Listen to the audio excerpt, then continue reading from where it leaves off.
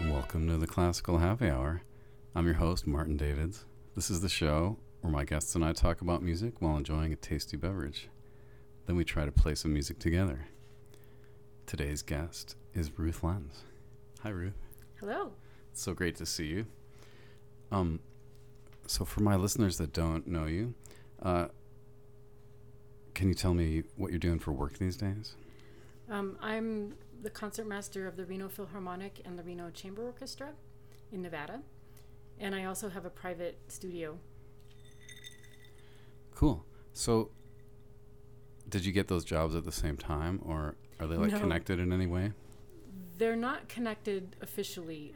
A lot of the personnel is the same because Reno is it's a little isolated by mountains and everything. And so we have a certain pool of musicians. I got the Philharmonic job first, and the chamber orchestra position opened a little later. So how long have you been the concertmaster of the Reno Phil? 13 years now. It was my 10-year anniversary when the lockdown happened, the shutdown happened. We were gonna celebrate my 10 years, and that concert was the first one that got canceled. Oh no. so that's how I remember. Yeah, 13 years now. That's awesome. Yeah. Cool. So, tell me a little bit about where you went to school and stuff. I did my undergrad here. I grew up in Reno, born and raised. My dad was on the faculty at the university, so I just stayed there for undergrad. There was a great violin teacher there. And then I went to University of Illinois at Champaign-Urbana to get my doctorate. Cool. Kind of near you. Yeah, I know. Lots of people that got doctorates at Yeah. Chambana. Chambana. Awesome. So your dad is he still teaching there? No, he retired also maybe 13 or 14 years ago. And he was at the music school? Mm-hmm. Yeah. What was he teaching? He taught French horn and cello. Whoa. What a Yeah. combo. And he's good at both of them. Kind of strange, but he can play them both really well. He phrases on French horn like a cellist, and he's a good player. I mean, I know the French horn players I know act like it's the hardest thing in the world. So if you could also play the cello, that's just got to shame those people a little bit. Maybe, yeah. My daughter's playing French horn now, too. That's cool. Yeah. So is your whole family musicians? A lot of musicians. My grandparents had 7 kids, and they all ended up playing instruments pretty well and marrying people that played instruments, and then some of them had offspring like me that play instruments. So, yeah. Did they make you play an instrument? No, I've had to ask myself that in earnest. Like, did I really pick this? Because, but when I was 2, they couldn't keep me away from the piano or my mom's violin, so they gave me one. And they did have to force me to continue when I was in middle school age for about 2 years. Not force, but they had to motivate me because I didn't want to do it then. But financially motivate? I was really into horses, and I had horses, and they said, well, you need to practice violin before you feed the horses. And so no starving horses for me. Yeah, you don't want your horse to die. No, so it was motivating because I was so passionate about riding the horses then that I did the obstacle of practicing to get there. That was smart of them. Yeah. So are you still riding horses? Not as much. My own last horse passed away 10 years ago, but my parents still have horses. I got my mom addicted to horses, so I can ride theirs. Yeah. That's awesome. So I guess you're not living in an urban condo. No, I did have a horse property, and now I moved into the suburbs. Kind of. I'm close into town, but I have a yard and a dog and all that stuff. That's nice. Yeah. Yeah, you don't want to be commuting too far for both those jobs all the time. No. Awesome. So you got out of Chambana, and then you came home, or were you came right away? Yeah. I came back even before I finished my dissertation because I was married at the time, and he got a job here. So we came back so he could start his job here. And then I was finishing my dissertation, and I started my studio first. And then the concertmaster spot opened up? Yeah. And you won it? Yeah. That's great. It was a little scary because I really wanted it. You know, I've actually wanted that job probably my whole life from a little kid, and it opened up, and they did a search for the Reno Philharmonic. You know, people flew in for it, so it was intense. I practiced a lot. I bet.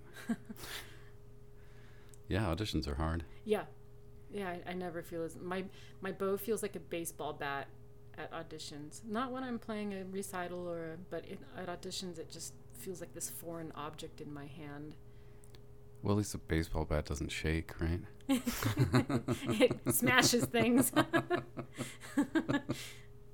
Yeah. That's funny. So you moved here because of your husband, and then stayed because you also got a job, right? Yeah, and then my family's here, so I really have deep roots in this community. Yeah, if you're going to have a family of your own, it's great to have other relatives around, right? It sure is. Yeah, it really is. And I have siblings who all have kids around the same age as my kids, so there's 9 grandchildren all in the same age group. So how many of them are musicians? Oh, that's a good question. One of them is too young, but I think all of the others dabble in some instrument, or some more seriously, some less seriously. There's some cellists, and my daughter, the French horn. My son just started guitar. He's obsessed. So he plays piano also. He's not obsessed with piano, but he tolerates it. He likes his teacher. My son is definitely not obsessed with piano, but tolerates it, kind of. It's fundamental. I mean, it's good to have those keyboard skills. Yeah. Anybody singing? My daughter sings. Actually, my son and daughter were just in Rock of Ages. The Queen musical? Or wait, no, that's just like it's more of a hairband thing. Yeah, it's a hairband thing, and they did the edition for children. It's been gentled down a little bit, but it was really fun. Censored version. Yeah, the censored version. Wow, cool. Yeah. So do they have long hair? My son was actually asked to cut his hair a couple weeks ago by the school, but we kind of waited because of the play. Yeah. I mean, none of those people had short hair, right? No, and his is kind of like floppy right now. It's not like hairband, but it's longer than it would be. It's more Justin Bieber than Motley Crue. Yeah, exactly. Cool. So when you were studying, what kind of music were you most into? Was it like orchestral music or something else? I love all music, but I think my biggest music love is chamber music. And part of that goes back to my childhood of being kind of stuck in a room while my dad was rehearsing chamber music. He played at the Telluride Chamber Music Festival and all these cool places. They would rehearse in all these really beautiful spots, mountains around and kind of ghost town buildings and good musicians. So I always overheard Brahms sextets and everything. But whenever I hear it, not only do I hear the music, but I hear people that I have a lot of affection for and surroundings that are just really special. So I think, chamber music is my favorite, but I love orchestral also. As I'm aging, tears come to my eyes a lot more frequently when I'm performing at the end of the pieces, and sometimes it's embarrassing, but sometimes it's just, it's okay. Like in a Mahler symphony or something? Yeah, and part of it's because my arm hurts, right? At the end of Mahler 2 or something, it's just how much tremolo can you play? But part of it is just that it's really moving. That's awesome. Madame Butterfly, one time the conductor, I was crying so much, the conductor kind of leaned over and he goes, "It's okay, sweetie, it is really sad." I get a hold of yourself. Yeah, I have a friend that went on tour with the St. Matthew Passion and just like completely lost it like every night. Mm-hmm. Sometimes you don't get desensitized to it, you get more sensitized to it. You hear more and more things and feel it more deeply every time, maybe. It's like the opposite of being jaded. There you go. Yeah, because nobody wants to see jaded people playing. You know? No, and no one wants to be jaded either. That's not fun. I never thought about that. Yeah. That the people that are jaded don't want to be. Because they seem to not really look for an alternative. Yeah, it's comfortable. I think it might be comfortable, but yeah. I think I became a musician because I like to feel things Mm-hmm. and express things and connect. And if that went away, it'd just be kind of sad. Yeah. Maybe that would make me cry more. Are you naturally an introvert in other areas of your life, or you don't seem like too shy or anything? I'm definitely not shy. Yeah. Yeah, I've been known to say that my comfort zone is planet Earth. Mm-hmm. I envy you. I am shy and introverted in a lot of ways, kind of, held back. But my one place where I really allow myself to be fully honest with how I'm feeling is when I'm playing. Or at least that was the first place I allowed myself. Maybe as I got older, I got a little more open in other ways. But I was really reserved and quiet when I was a kid.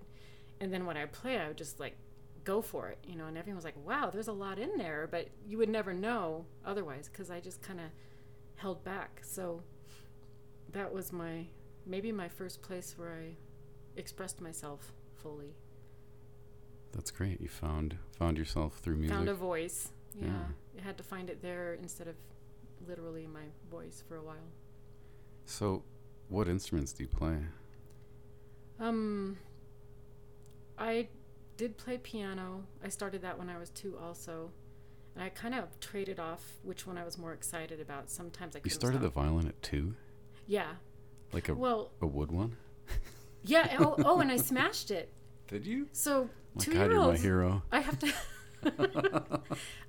I have to forgive myself because 2-year-olds don't have impulse control.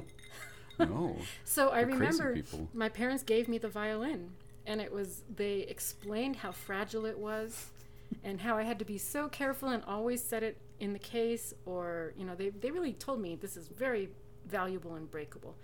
And so then they set it literally right after they set it on the floor, and we were sitting around it, and my mom was going to show me some things, and my little 2-year-old brain said, I wonder what it would sound like if I stepped on it. And I did. So I remember the whole thing, and then I remember their faces, and I remember this just intense remorse. They didn't say a word. My dad picked it up and went down in the basement. He had a shop down there where they actually rehaired bows and repaired instruments anyway. So he glued it back together, and then not a word was said. What did it sound like? Have you seen that video where the poor person is playing Tchaikovsky concerto and the conductor knocks it out of their hand? No. The conductor does this big gesture and literally knocks the violin right out of the soloist's hand, and he tries to catch it, and it goes flying and lands, and it sounded like that, just wood crunching, and then a little child crying. Oh. Have you ever seen that? I don't know what genre it is, but The Mad King. It's some kind of like weird musical piece where at some point they smash a violin. Mm. Like the singer grabs somebody's violin and smashes it. So I think they always like have a crappy one there. Yeah. And make sure they switch it out in time. Yeah. It's so scary though. Yeah. Yeah, I don't want to hear that again, that sound. It's not. There's been times when people drop them in rehearsal or something and everything goes quiet and you turn around and it's always a bad sound. But when I started when I was 2, because my mom was a violinist, she kind of did ambush teaching with me. Like, she would notice that I might be receptive to learning something, and she'd sit down with me for 90 seconds and show me something and then leave, and do that maybe 5 times in the day. A lot of kids don't have that, just a hovering violin teacher waiting to swoop in and show them, how to hold their left hand or something. Also, the attention span is so brief, right? Yeah, because I've tried to teach some younger kids, and they only have 15-minute lessons, but even most of that, you're teaching the mom how to do that swooping in and teaching thing, but it's tricky. Yeah, I had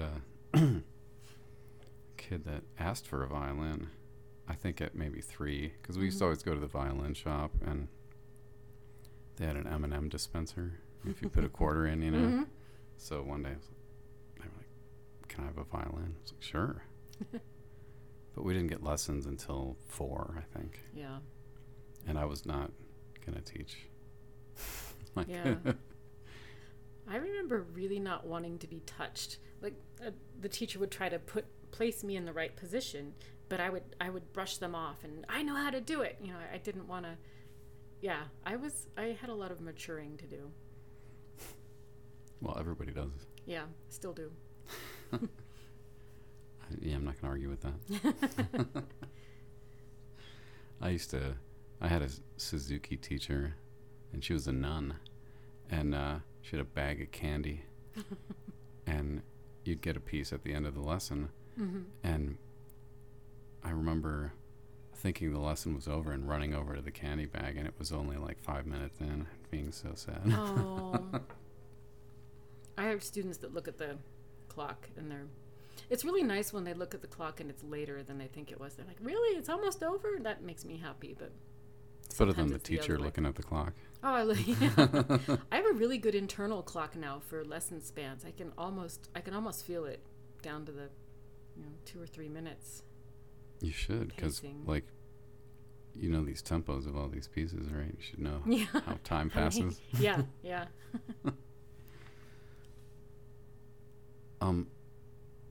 If you didn't do music, what would you want to do? When I was in high school, I wanted to be a veterinarian. And I actually was able to get an internship at a large animal veterinarian my senior year. The whole year I would go there after high school. Well, I had an off-campus the last period, so I'd drive out to the large animal vet and do their rounds with them. And I found that, unlike human medicine, animal vets have to be every specialist.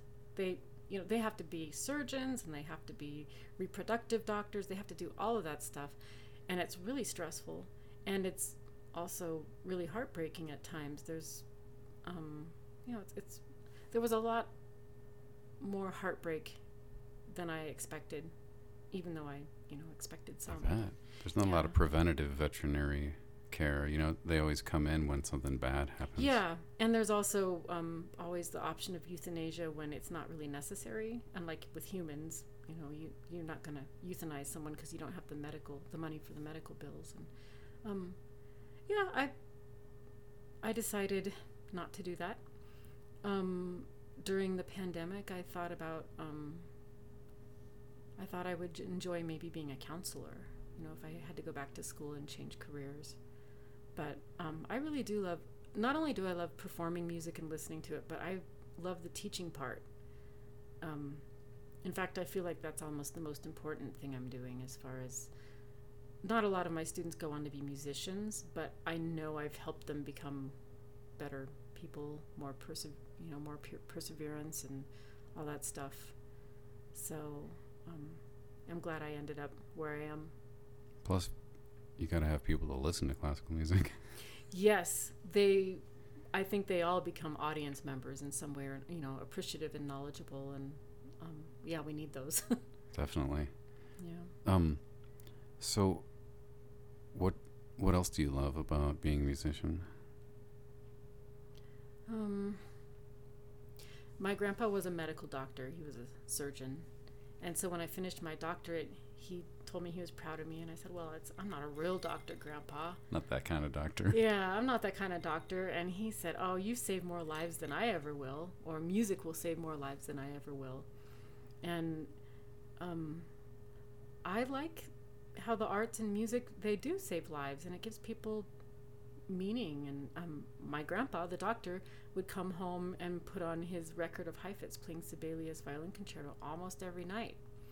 And I remember him saying, it's the plains of Siberia or something when it would start. He always had this visual of like snow going across Siberia, but something about that helped him transition from the stress of his job to the other part of his life. And I know he really needed that transition. So yeah, there's that one, I forget who it was, but it's on the internet about it's some commencement speech by some guy, and he's to a bunch of music students, and he's saying, you know, on a Friday night, people will come into your concert and they'll need to feel better afterwards. So all the time you spend practicing, it's like a doctor learning about medicine. It's just as important, you know, because you're going to need all those skills to help people. Yeah. And it takes about as much practice to become a brain surgeon or to become a violinist, a proficient violinist. I think there's a study, it's about the same. But that actually helps with my nerves a lot when I'm performing, to just remember that I'm giving a gift to the audience. Instead of being worried that they're going to hear me screw up, you know, it's just, it helps a lot to frame it that way. So do you feel nervous before concerts? Only particular concerts now. Most of the time, no. My nerves manifest as kind of this hypercritical awareness when I'm playing. The only time I feel nervous ahead of time is, you know, if it's a concerto or something. Like a few years ago, I played Barber Concerto, and not only was I nervous about the solo, but there was also a wildfire, and the concert was outside, and there was ash raining down, and I just, after all this work, I thought the concert might get canceled and stuff like that.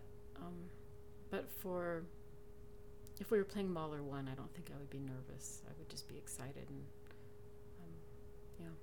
So you're not worried, like, the concertmaster thoughts, like, you're in charge of all these people? Leave it to the conductor? Well, let's say that preparation plays into my nerves. If I'm prepared, I'm less nervous. And if I know the piece, then I feel better. If I'm underprepared or it's a new piece and I haven't had time to put into it, it's more nerve-wracking. But I try to avoid that. For sure, yeah. I mean, I definitely feel different when I play a concert. Mm-hmm. It's not like a normal day. No. Or like a day off. No, when I was young, I'd have a concert at night and I'd still load my horse into a horse trailer and drive off into the mountains and go riding and, you know, make it back in time for the concert. But I had a couple times where they get to the trailer at the end of the ride and the horse won't get in. And you're like, oh, come on, buddy, please get in the trailer. I got a concert. So I've gotten a lot more chicken about that kind of thing as I get older. Or I wasn't a concert master then. It wasn't as maybe noticeable if I was late, but I never did miss a concert from that, but it was a gamble for sure. Yeah, there's so many things that can distract and weigh on you. Mm-hmm. I try to minimize them by, I don't know, some people I play with, it seems like they never even have their music in a binder. It's just like loose sheets flying around. Mm-hmm. And I just want to be relaxed about something. Not I worry know about of my a music guy falling apart. I know of a guy whose music blew off the stand. A draft came across the stage, and he was walking around the stage looking for whatever page he needed to find and reading it off the floor.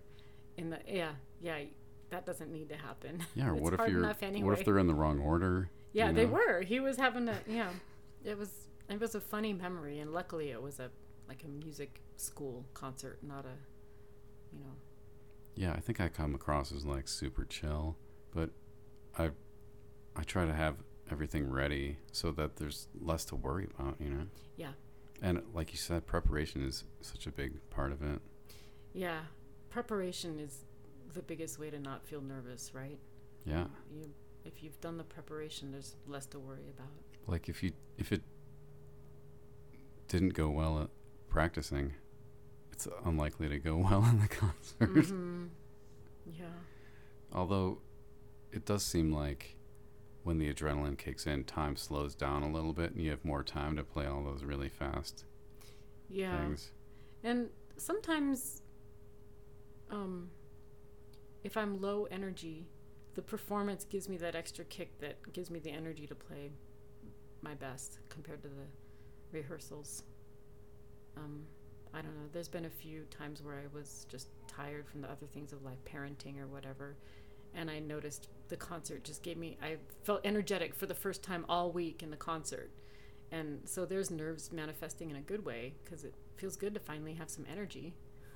Yeah. No, I like the feeling of feeling more alive. Mm-hmm. Yeah, and it feeds off the audience. If the audience is alive, that helps a lot too. Yeah, sometimes those Sunday afternoon ones, man.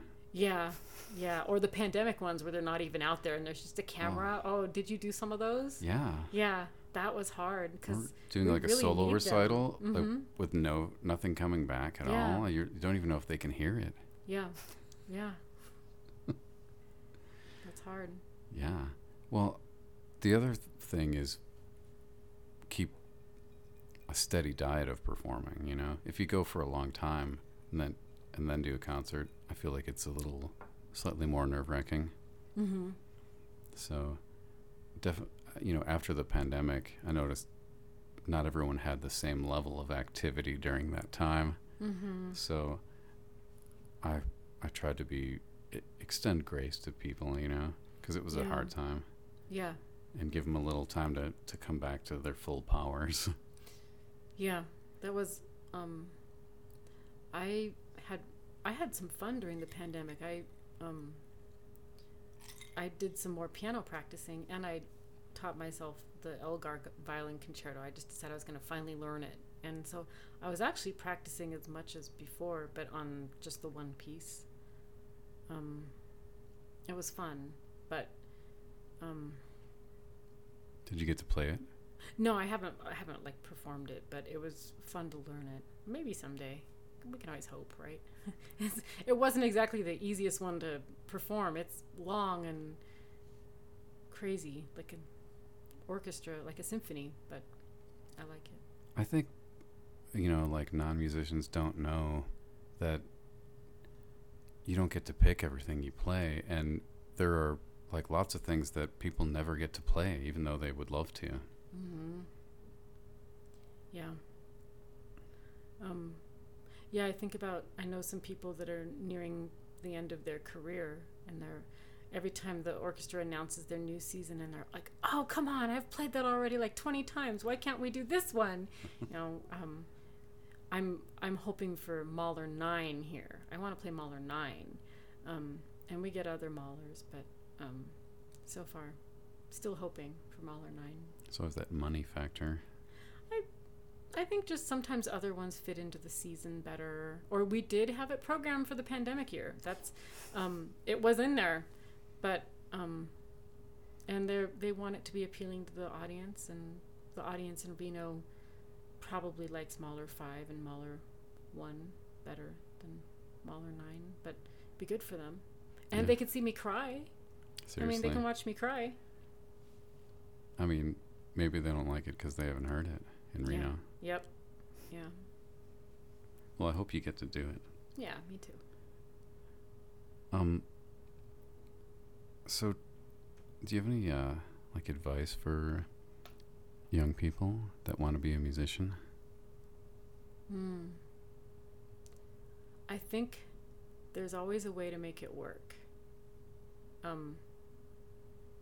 If you're flexible, right? I mean, if you have your heart set on, I'm going to be in the London Symphony, don't do that, but there's always a way to make it work in some way. And it doesn't have to, you're not a failure if you didn't get into a big orchestra or a medium level orchestra or any orchestra. If you are focused on bringing joy to people with music. There's music therapy, the teaching, all of that stuff. If you love music enough that you are willing to find a way that doesn't have to be, you know, performing in an orchestra. Yeah, I think that's it. Those things like music therapy and teaching, they're not because you failed as a performer. They're because you're bringing joy to people with music. And as long as you can keep sight of that, it'll be great. Yeah, not everyone has a talent for teaching or performing, right? Mm-hmm. But that doesn't mean you shouldn't do one of those. Yeah, and you can find whatever your passion is in it. You know, and sometimes, like for me, I didn't find the passion for teaching as early as I did for performing. It took a longer and I did look at it early on, like in my early 20s, as something that I would stop doing when I had more performing work. But then I didn't want to stop. As I get older, I get wiser and more. I think I get more generous and less about, hopefully, less about myself. The teaching is more of a generous thing, but still have a long way to go. I'll be a great teacher by the time I'm 90. Well, I think everyone wants a teacher that's not thinking about when they can stop teaching. Yeah, and also a teacher that's hoping that their students will get better than them.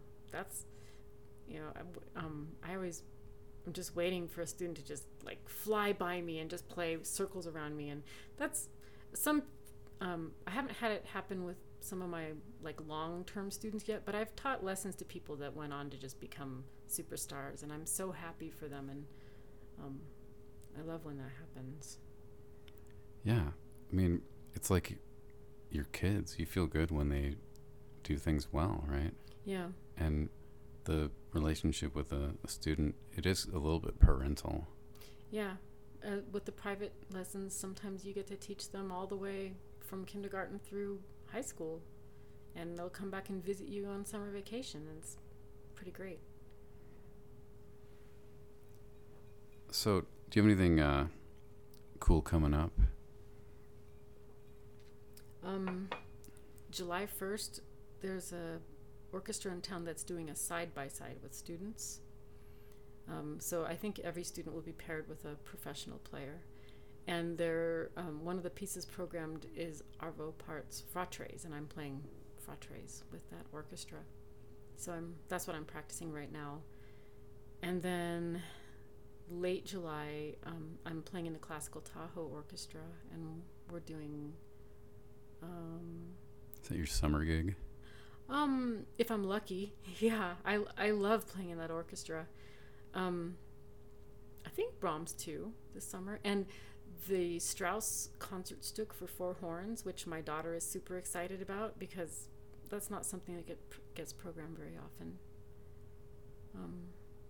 And then the Philharmonic next year is doing Mahler 5 and a lot of other cool stuff. So, yeah. So the chamber orchestra, like what kind of music do they play? Ooh, we're playing Mahler 4 in the chamber orchestra version. One of my favorite things we played last season was the Telemann Don Quixote suite, because I got you know this piece, right? I mean, only like the 2 violin version. Yeah, well, this was the chamber, and I got to be the stubborn donkey in the end, and it was so fun because you're supposed to just play like you're a stubborn donkey, and yeah, that was a fun program. We've started doing more Baroque stuff. Our new music director he's even trying to find Baroque bows, and the last time I used a Baroque bow was when I played a concert with you.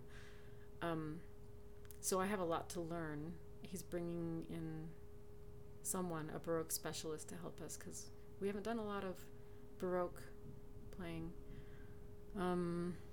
We did Beethoven Opus 95 chamber orchestra version a while ago. That was fun. Death in the Maiden we were supposed to do. I'd like to try it again, although that's hard to pull off. With a whole orchestra? With a quartet even, anything. It's just hard to pull off. But yeah, it'd be interesting to see what we would do with it. Yeah, it's funny that you say Baroque bows, because I just did Handel's Solomon in Chicago with this community choir my wife conducts, and with a professional orchestra, and I hired everybody, but it was modern instruments, and I sent out an email saying, and modern instruments, Baroque bows, and if you don't have one, it's 2023. Okay, so I need to get with the program you're saying, right? I mean, I kind of think it's time. It's time. And, well, you live in Chicago, but Reno needs to catch up. Yeah. And that means I need to start it, I guess. Okay, Marty, fine. All right, well, is there anything you want to ask me?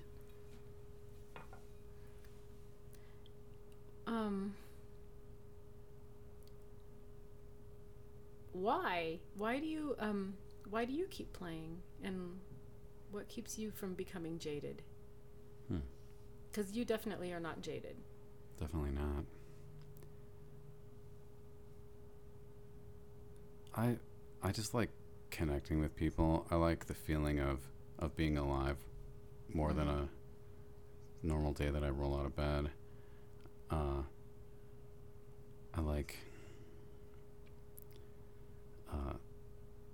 all the friendships I've made through music in all the different places and that it takes me. I love to lose myself in the sound, and I feel like I haven't stopped learning about music. I feel like I'm not. I think it's weird that people think they've mastered it, and I'm always having these like revelatory to me kind of thoughts. You know, my most recent is that we're just making sounds. Yep. Yeah. And you can make all kinds of sounds that people will just be fascinated by. And like you were talking about the donkey thing, like not every sound has to be like a perfect, beautiful tone. You know, if that's all you ever heard, it gets a little boring. The last note of that piece, the annotation above the note said sour. That was the best. I just saw that. I was so happy. Wow. All right. Well, let's take a little break, and then we'll come back and play something. Okay. All right. We'll be right back. Thank you.